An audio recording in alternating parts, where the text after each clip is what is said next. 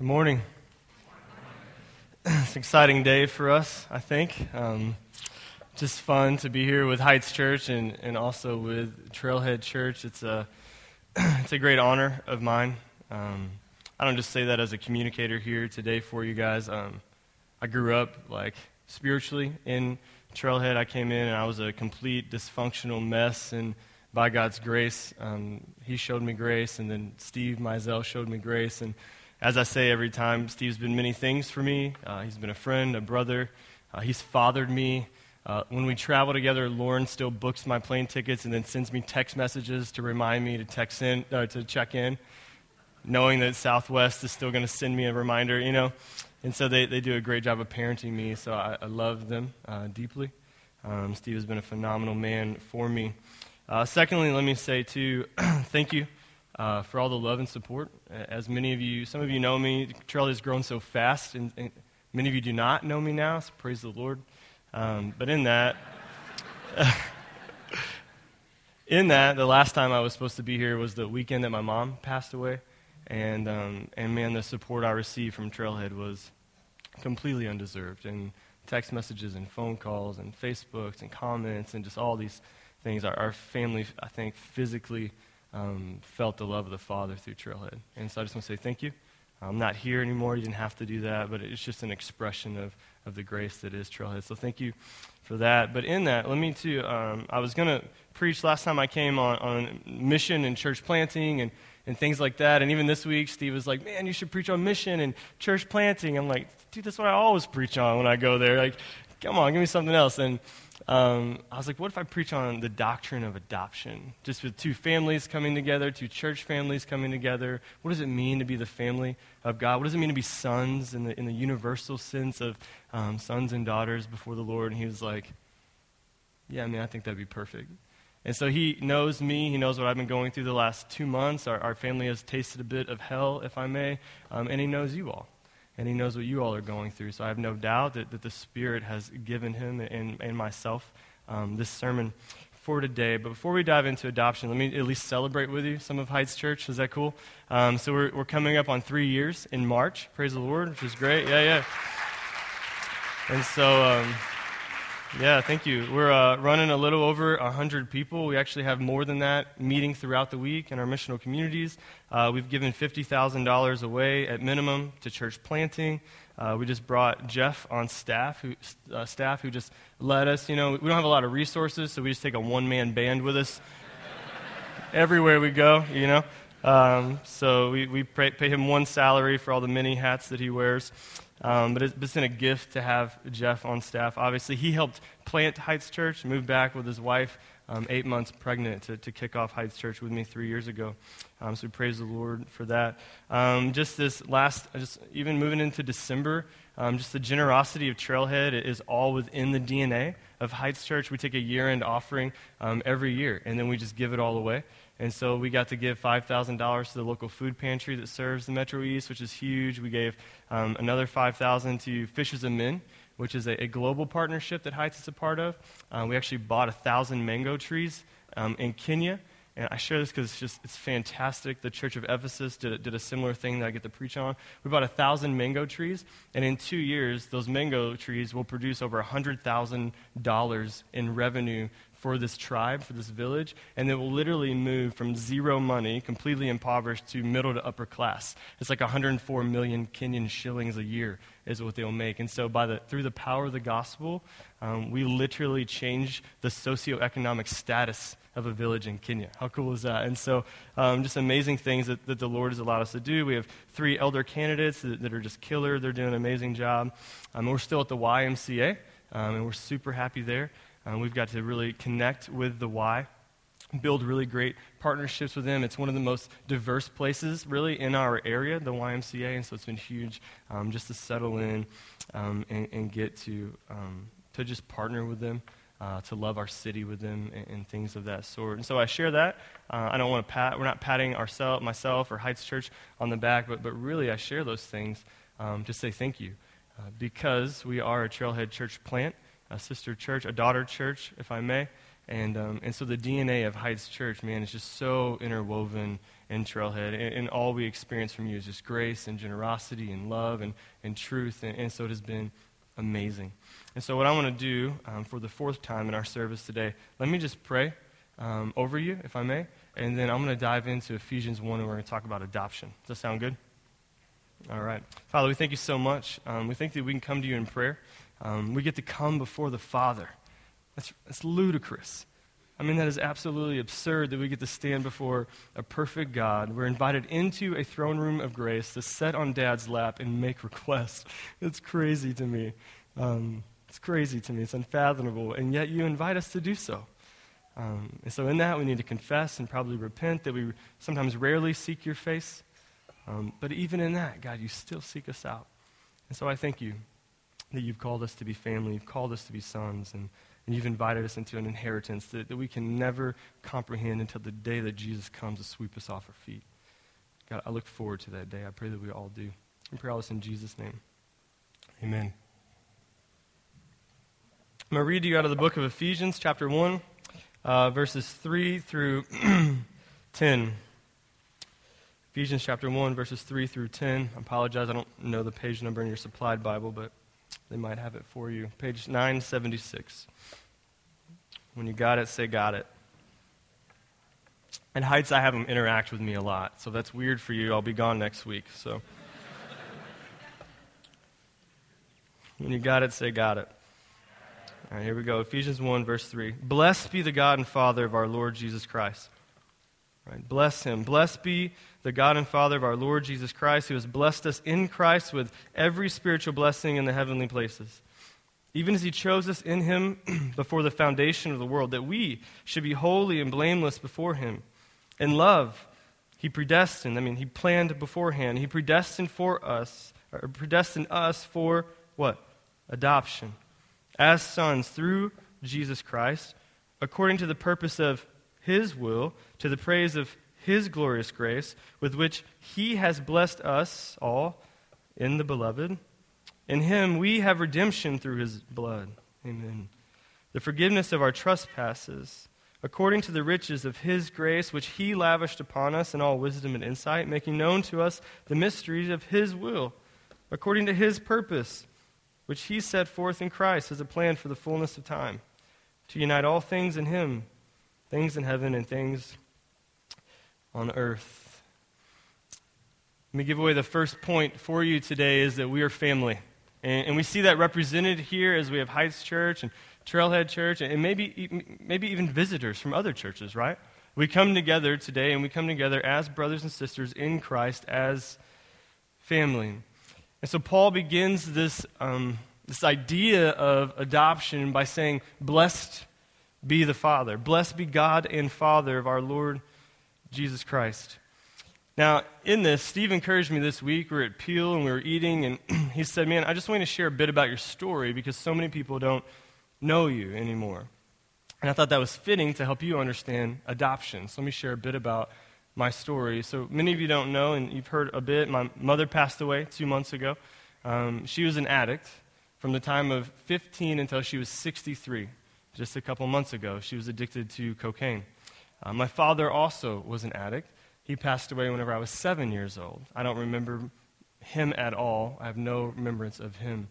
And in that, then, I was raised in if I may say, biracial relationship. The man who raised me was an African-American man. We're in a small town. He's dating a white mom in a fairly racist community. And so I lived in that tension as well.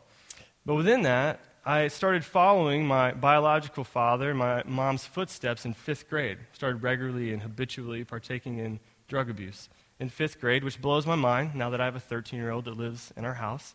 It's just crazy in hindsight. And it wasn't until 8 to 9 years ago where I just woke up. I just woke up and I believed in Jesus.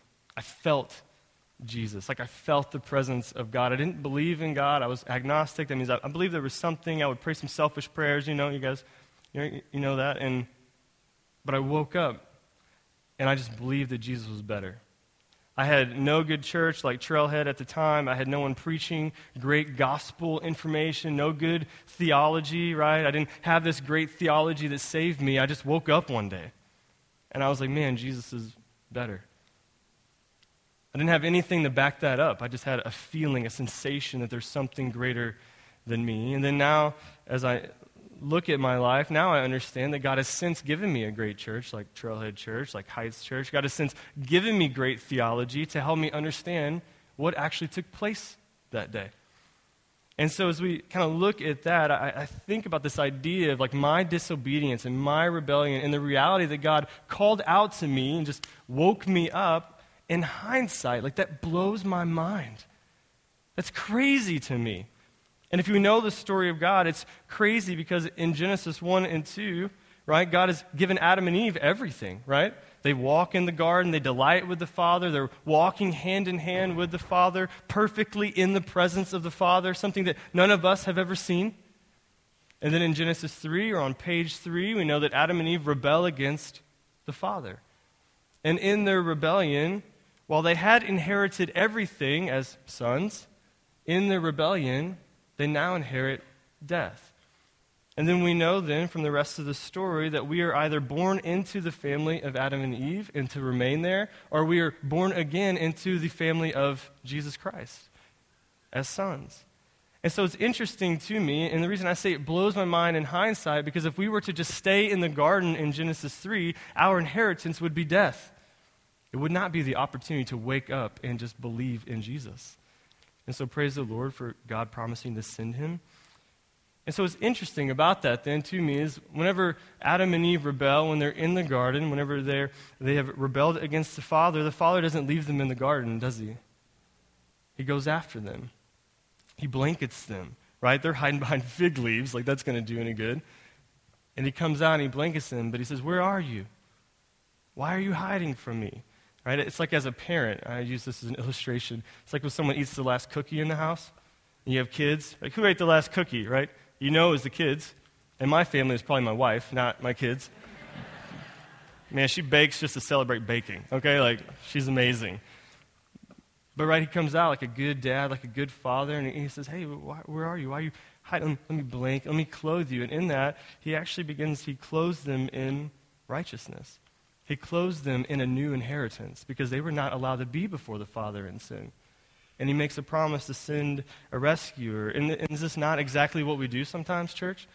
Like whenever we hit rebellion, when we're being disobedient, when we're actively walking out sin, do we not try to hide behind fig leaves? Do we not hide in loneliness and isolation? Do we not retreat to shame from our dad? Do we not ask maybe some of the same questions like, well, maybe God isn't good in this moment? Maybe God doesn't care. Maybe God doesn't want what's best for me. Maybe he's just not a good father. And we do the same thing. I do the same thing. And it's easy for us, just as it is and was for Adam and Eve, to look at our current situation and say, well, maybe I'm not in the family. Maybe he doesn't care about me. Maybe there's not an inheritance. Maybe salvation isn't sufficient for this moment. But we see in the story that God goes after them. Just like he came after me and woke me up. Just like he's coming after many of you and he's since woke you up. But because of Adam and Eve's rebellion, right, the world was supposed to inherit death, spiritual death, physical death. We're not talking about morality here. We're just talking about spiritually dead was the benefit of being born into Adam and Eve's family. And so whenever I think about this in hindsight, and I know that I began to regularly partake in drug abuse in 5th grade, and the good Lord just woke me up, and I believe that Jesus was better, it blows my mind. And so whenever I get to Ephesians, right, and it says, blessed be the God and Father. Like, is there any other response than that? Just stop. Is there any other response that we should have when we come to this truth of adoption? Blessed be the God and Father. Paul gets it. Of our Lord Jesus Christ, who has blessed us in Christ with every spiritual blessing in the heavenly places. What does that mean? That means he's blessed us with a relationship with Jesus, which was undeserved. We were supposed to inherit death. He's blessed us with eternal life, our new inheritance. He's blessed us as Christians with the power of the Holy Spirit to walk out peace and patience and kindness and goodness. And even whenever we fail to walk that out, as we regularly do, he still looks at us through the lens of Jesus. And he says, no, I've wrapped you up in holiness. I've wrapped you up in perfection, regardless of your good works, actually in spite of your disobedience. So there's no need to hide. There's no need to be shameful. There's no need to retreat to the garden. I'm a good and loving Father, and you are family. I've brought you into the fold as sons and daughters. That's what it means to receive every spiritual blessing. Verse 4, even as he chose us in him before the foundation of the world. What?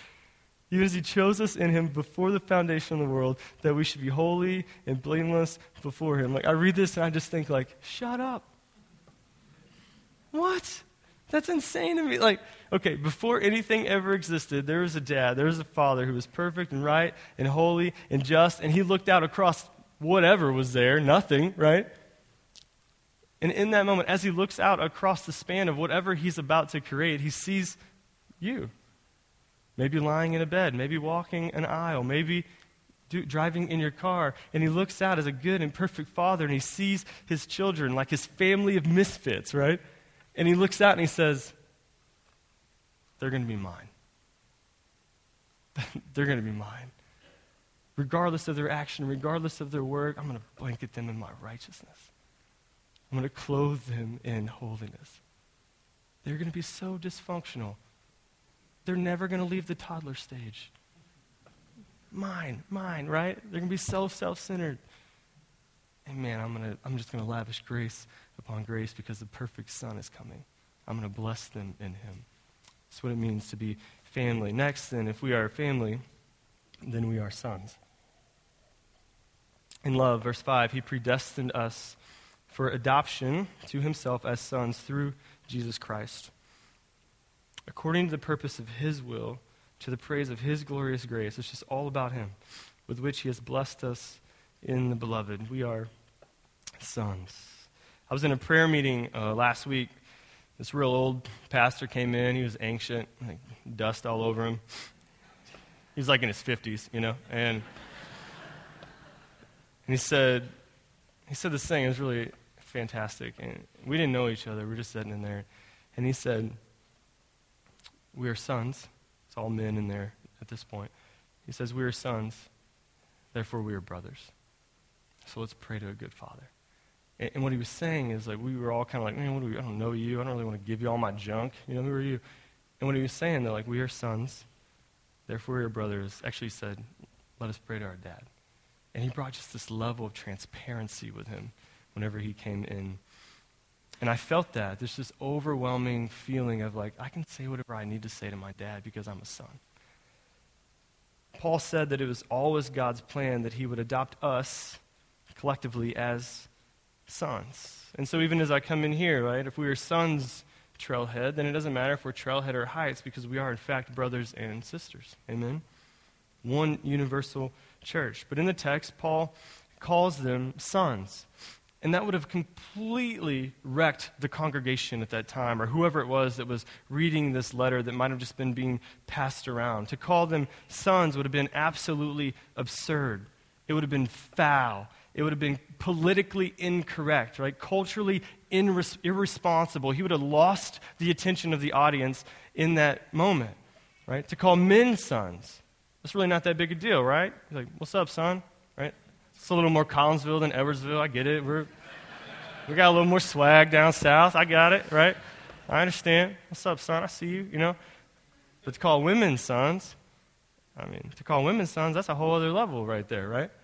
And in Paul's culture, you could identify as whatever you wanted to. Just like in our culture, you may identify as whatever you want to as well. But in this, Paul's not going for dramatic effect.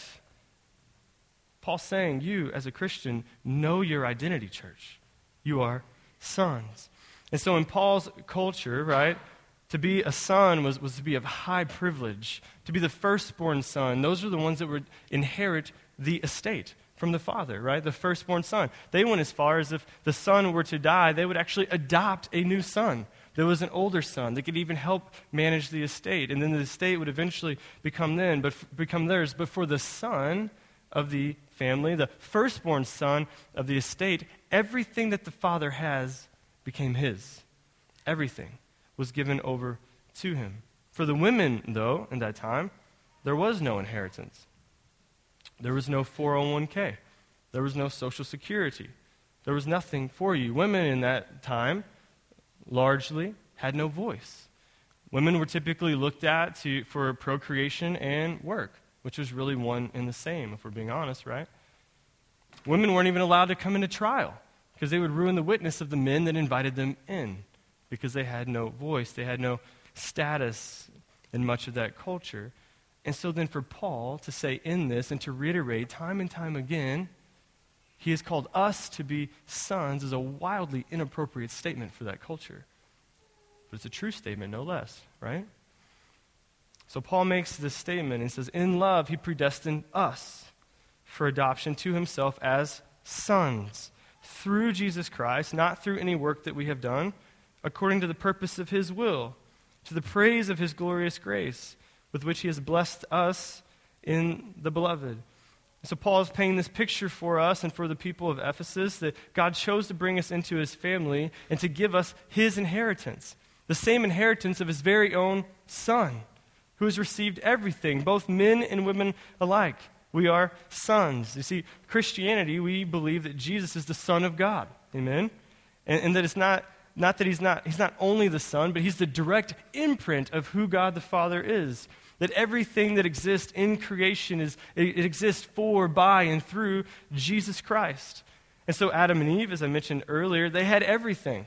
They had a complete inheritance. They walked in perfection with the Father. Yet they chose to rebel and sin and in disobedience to their father. They couldn't hold everything together. They couldn't manage the estate that had been given to them because they didn't see themselves as sons, but rather they saw themselves as slaves. You could say they saw themselves as servants in the negative connotation. But we see all throughout the gospel that Jesus holds it all together so that we might receive his inheritance, which is eternal life with the Father as sons, so that we might receive relationship with him. He holds it all together. He makes us holy. He makes us blameless. He invites us into the kingdom, not by our work, but simply by his work and his death. He allows us to come in as sons, not by anything that we did. I just woke up one day, right? Like, isn't that crazy to think about? That the creator of the universe saw us from so long ago and looked out and he said, they're mine. They are going to be mine. I'm going to make a way for them, not by anything that we do. So Adam and Eve's inheritance, death, Jesus' inheritance, life. If that doesn't make sense, let me illustrate to you like this.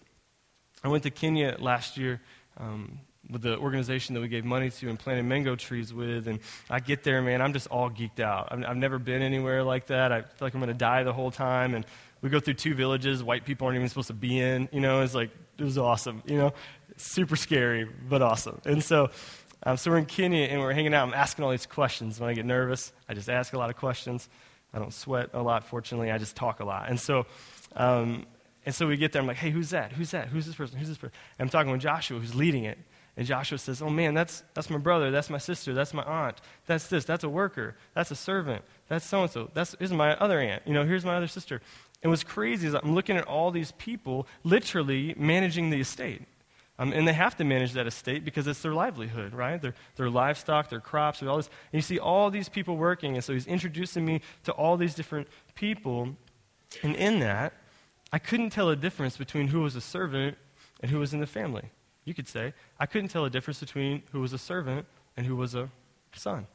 It was really hard to distinguish the difference between them because they looked the same. Their work ethic to me looked the same. But what I learned is that the motivations of their heart were radically different. And in that, what I learned is that a servant works to maintain their status in the family, right? Because without that family, they have nothing. They work out of fear of losing their place and losing their position within the family. A servant works in the dark, and a servant stays in the shadows. Even there, on that estate I was at, the servants talk among themselves, and they wouldn't dare come to the head of the estate and ask questions because they don't want to bring any additional attention to themselves. There's a level of fear that drives the motivation of their heart to keep them working there. But the sons, the family, they work in the spotlight. They don't work in the family. Family members, while we were there, would just run up. Hey, who's this? And they would call it like Mazungas, which means holy crap, because I'm white, and they never seen white people before. And so they would come up and say, Mazunga, Mazunga. And you could tell, right? They were part of the family. that they had received an inheritance, that they were a part of the estate, that they didn't work in the shadows, but rather they just served in the spotlight. There was no fear of coming up to the head of the estate there. There was no fear of disappointing him, no fear of a rebuke. There was no fear at all. They were simply working out of the gratitude of their heart to maintain the inheritance that had already been given over to them. I hope that makes sense to you. The motivations between the servants and the sons were far, far different. Well, for us, right, Paul says that we are sons. And so then there's no need for us to hide in the shadows or to simply talk among ourselves or work diligently to try to keep our position and our status in the family of God, because he's already blessed us with an inheritance.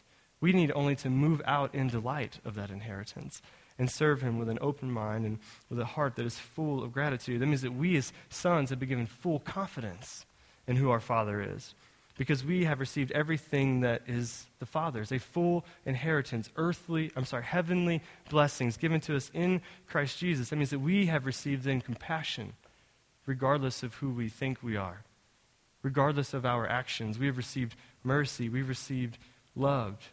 We've received the ability to come into the throne room of grace, as Steve used to say when I was here, and just sit on our dad's lap and just make requests of the Father.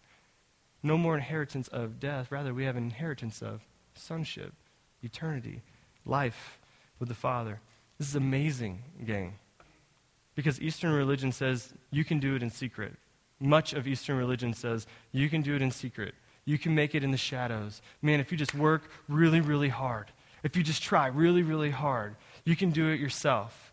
And if you try really hard and you do the right things, you can please God. And whenever you please God, God will accept you right where you are. Other religions look at this, some religions. You know what they say? That's blasphemous. Who are they to say that they can receive something from God? Who are they to say they can be put in the same position in the kingdom of God as God? Not that we become gods, right? And they would say, what do they think they are? They must think they're gods. And we get to respond to them, no. But we are sons. And this is what it looks like to serve a good dad who invites us into eternity forever with him. Even in our culture preaches against this, right? You can be the foreman. You can have the estate. You can be the head. Just work hard, serve hard, do the right things, measure up, tighten up those bootstraps, right? Put your shoulders back and get to work, and you can earn. Is it not what our culture teaches? It teaches the same things. To that we get to respond, what? God is not a foreman, but he's a good Father. And he invites us into his inheritance. Even within the church, in Christianity, we have overly religious folks that believe the same untruths.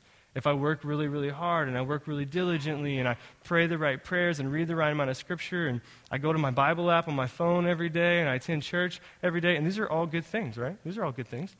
But if I do these things, then God will keep me in the fold. God will keep me in the inheritance, but I need to work for the inheritance. I need to work for my approval, which is absolutely an untruth.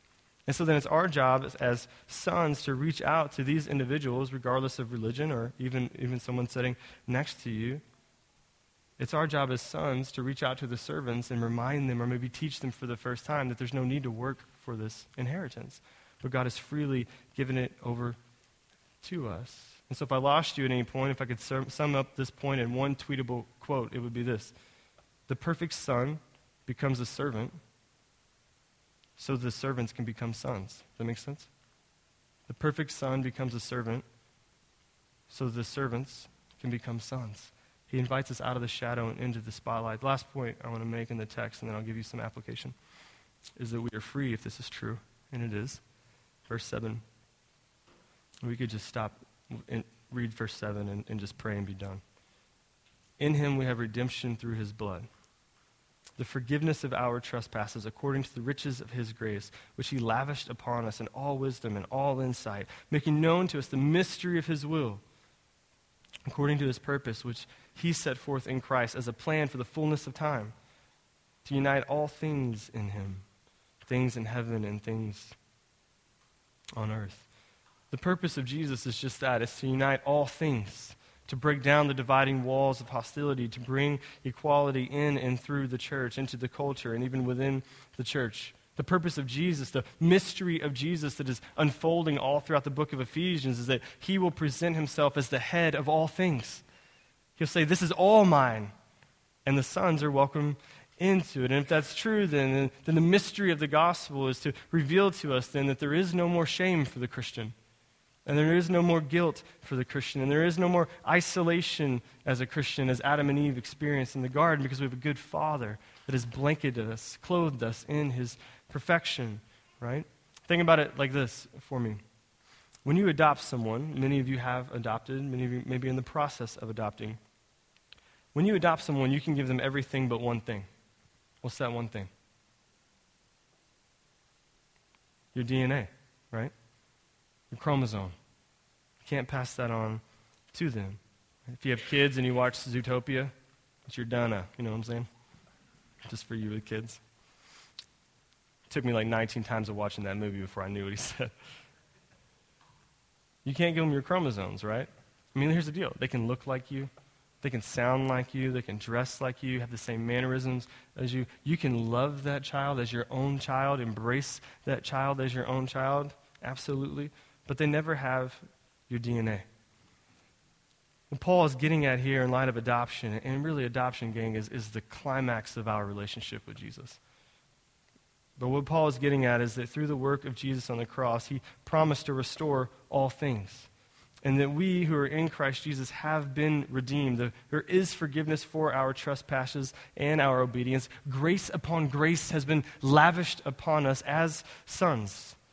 All wisdom and insight through the Spirit has been given to us. We can now, by the power of God's Spirit, walk with great confidence as Christians. We can walk out peace and patience and joy, love, right? And even whenever we don't, we're still in the family. Right? The mystery of the gospel being revealed is that God is, through Christ, is going to unite all things under his headship, and we are under his headship.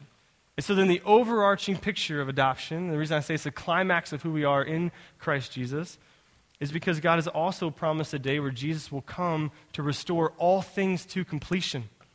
And he will present us in full glory as sons. And there's a day where our bodies will be resurrected with Jesus Christ, and we will literally, check this out, literally receive the very DNA that is Jesus Christ himself. We will be presented in full glory, right? Complete consummation of the church. We will fully, finally, forever understand who Jesus is and what Jesus has done and who we are in him. You could say it like this. He will actually present us the way that he already sees us because we have faith in Jesus Christ. Like, isn't that awesome?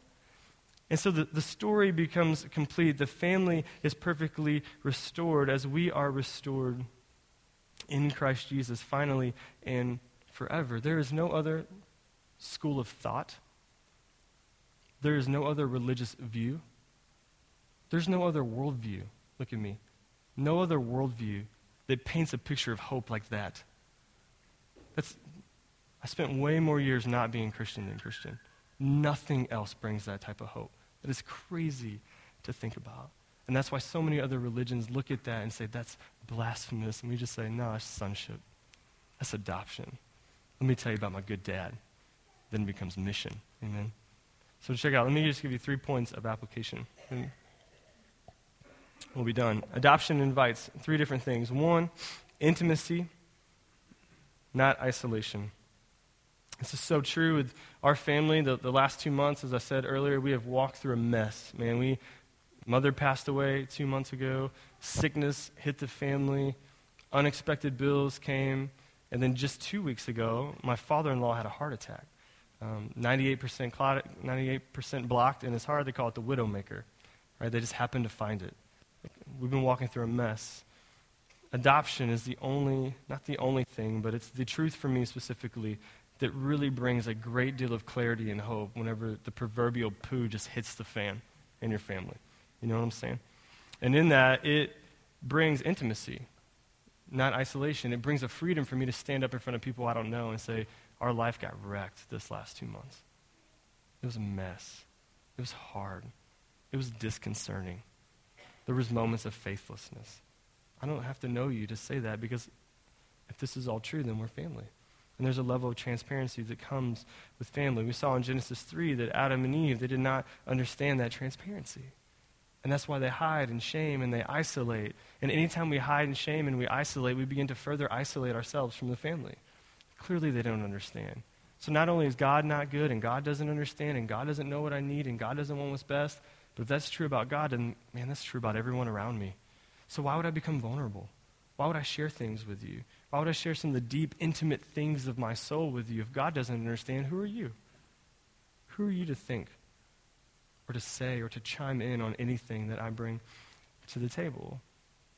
But in that, right, we have a deep level of intimacy that we have been invited into because adoption frees us from hiding and reminds us that we are sons, that we no longer have to stay in the shadows. We get to come into the spotlight. We get to sit on Dad's lap. We get to make requests, and we get to confess among our brothers and sisters where we are. And we regularly will fail at that, absolutely. We will regularly experience the effects of sin because of Genesis 3 in the fall. We will regularly and often maybe experience loneliness and death and anxiety and frustration. But at the same time, we have a great deal of confidence as Christians because we know that it's through the power of Jesus' life, death, burial, resurrection that we also receive grace in those times. And we receive mercy in that time. And just as God covered Adam and Eve as a good and perfect and right Father, so also God is regularly covering us through the power of the Holy Spirit and among the community in which we have been invited into. Are we perfect? Heavens no. We all messed up, all a little jacked up? Yeah, amen. And adoption gives us the ability to come intimately before one another and say, if I was perfect, I would have went to the cross and not Jesus. He went to the cross so I can freely share with you just right where I'm at. Next it says, adoption invites rest and not religion. So just as it would have been hard to tell the difference between a slave and a son in Paul's time, so also it was difficult for me to tell the difference between a slave and a son in Kenya. In this room, it's really difficult to tell the difference between a slave and a son. Because many of you can serve the same way and walk out Christianity in a way that looks familiar. You can sign up for the same teams. You can read the same books. You can go to the same community groups. You can attend the same church, right? Some of you can do it with the motivations of gratitude to say, I've been invited into inheritance by the Father. I'm so pleased to be here. But there's also some of you that will do it for a motivation that says, I would just rather live in the shadows as a slave. I'm just doing work.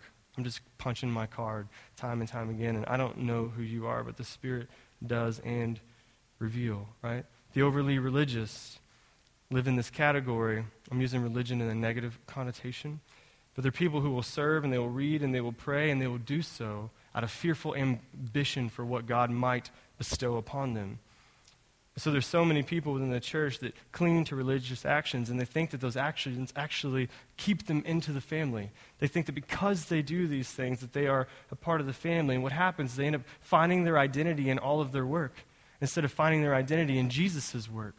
And so then the overly religious begin to, or continue then, to live in isolation and further retreat from community. And it's because they spend more of their time looking in the shadows, looking down their nose at people that are living in the spotlight, and they're saying, well, you're not like me. You don't do what I do. You don't read what I read. You don't pray you don't serve like I serve. Who do you think you are? You don't serve like me, right? You know some of these people. Am I right? And not that transparent yet, okay? We'll get there. We'll get there. We'll get there. But the reality is they just further isolate themselves. And so we as sons need to love them and be gracious to them and continue inviting them back into the family just as Jesus continues to invite us back into the family, lest they live in dread instead of intimacy forever. And so the gospel then invites us to rest. Invites us to be reminded that we did not work to obtain an inheritance. Rather, an identity was given to us, and actions flow out of that, not the other way around. The religious often believe that if they act a certain way, then they will be identified a certain way. And Jesus says, no, I've put my stamp on you. You are family. You are sons. Now you have the freedom to simply move forward in that. You may rest in the finished work of Christ instead of trying to do more than he's asking you to do. The last is freedom, not a face. I just want to close this out with a story that I thought about this morning.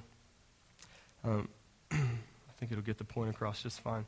I have 2 kids. Man, I love being a dad. Like, I love my babies. They're nuts, and I love them. And Emma is 4 years old. Josiah is 2. Emma Joe and Josiah Robert. When you're mad, that's hard to say. And Emma is every bit of her mom, man. She is strong. She is independent. She doesn't need anything but like a baby doll and a tea set. And she is solid. That's all that she needs. Josiah, unfortunately, is just like me. He's emotional. He needs a lot of physical touch. He needs a lot of verbal affirmation. He needs to be like hugged. Josiah, I get him in trouble. I can just say, Josiah.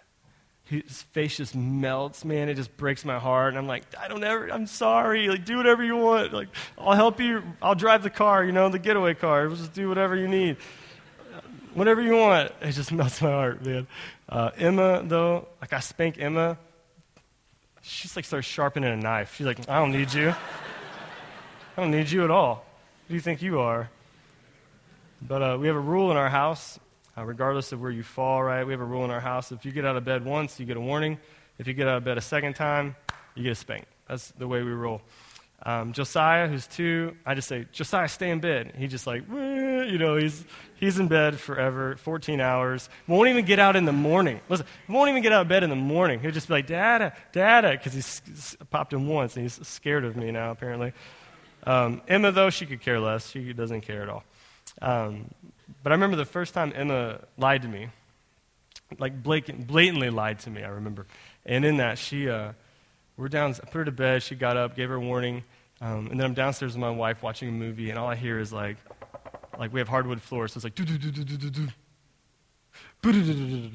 All right, back to the bedroom. So I go, I'm like, oh man, pause the movie. I go upstairs, and I sit down on her bed, sweet thing, and she's like this. Clearly not asleep. I'm like, Emma, are you asleep, baby?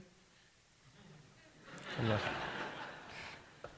Emma, are you really asleep? She's like, I'm like, babe, I know you're not asleep. I just heard you running down the hallway, like, you know what we got to do.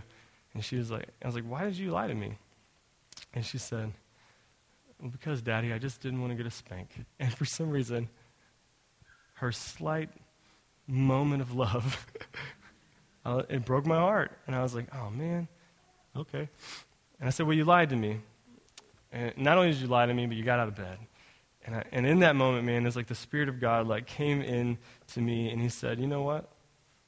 You lied too. I'm like, dang it. How do I get out of this moment, But I listened, and I said, you know what, Em? Daddy lies to you too. Except for I call it parenting, So, call it manipulation. It's just lying. And we all lie. I'm on the way. You start tying her shoes, And so, and she said, you do? I said, yeah, baby, I lie to you all the time. And so, I was just trying to confess, I said, but here's the deal. I'm not going to spank you. This is real. I said, I'm not going to spank you because Jesus took both your spank and Daddy's spank whenever he went to the cross so that we could stand truthful before him and so that he could know us and so that we could know him. He took our spanks. And I said, man, you have a far better daddy than you'll ever know. I pray that you get to know this daddy. And she's like, okay. And I don't know what she knows it for, but I know that was true, right? I said, yeah, Jesus took our spanks so that we would never have to lie to him. Jesus took our spanks so that he would always know who we are. He knows everything we're ever going to do. So he took our spanks. Then I went to spank her the next day, and she's like, Jesus took my spanks, So we're still working through it, right? But grace upon grace. But in that, I just want to say this and wrap up this point, and you'll get what I'm saying, right? Because we're adopted as sons to receive a complete inheritance, there's no need to put on a face. There's no need to put on a facade. Because in Christ Jesus, what we have as Christians that no one else has is the ability to come completely exposed before our Father and know that he just knows. And we have the ability to know him, knowing that he completely knows who we are, and he looked out across time and across space, seeing our dysfunction, seeing our disobedience, and he knew that he would cover us in the blood of his Son. He knew that the Son would become a servant, so the servants could become sons. You see that in the text? Let me pray for you and then invite everybody else up. Father, we thank you so much that you're so good. You're so loving and so gracious with us. Thank you for taking our spanks. We say that kind of tongue in cheek, but that's real. So we thank you for inviting us into a family, for loving us, being gracious with us, being merciful towards us, showing us compassion. And we thank you for discipline. Man, Hebrews says that a father who doesn't discipline looks at his children as illegitimate. So God, I thank you for the hardship. I know what we walked through the last 8 weeks, and in a room of 100+ people, God, there are equal testimonies of hardship over the last few months, over the last few years. So God, I pray that you help us all to know that no matter how hard and how difficult it gets right now, we are family, we are sons, we have an inheritance, and we have hope. And that's something that the world craves, God, and you've given it to us, so help us to share that hope with the world. We pray all this in the perfect and the awesome, powerful name of Jesus. Amen. Amen.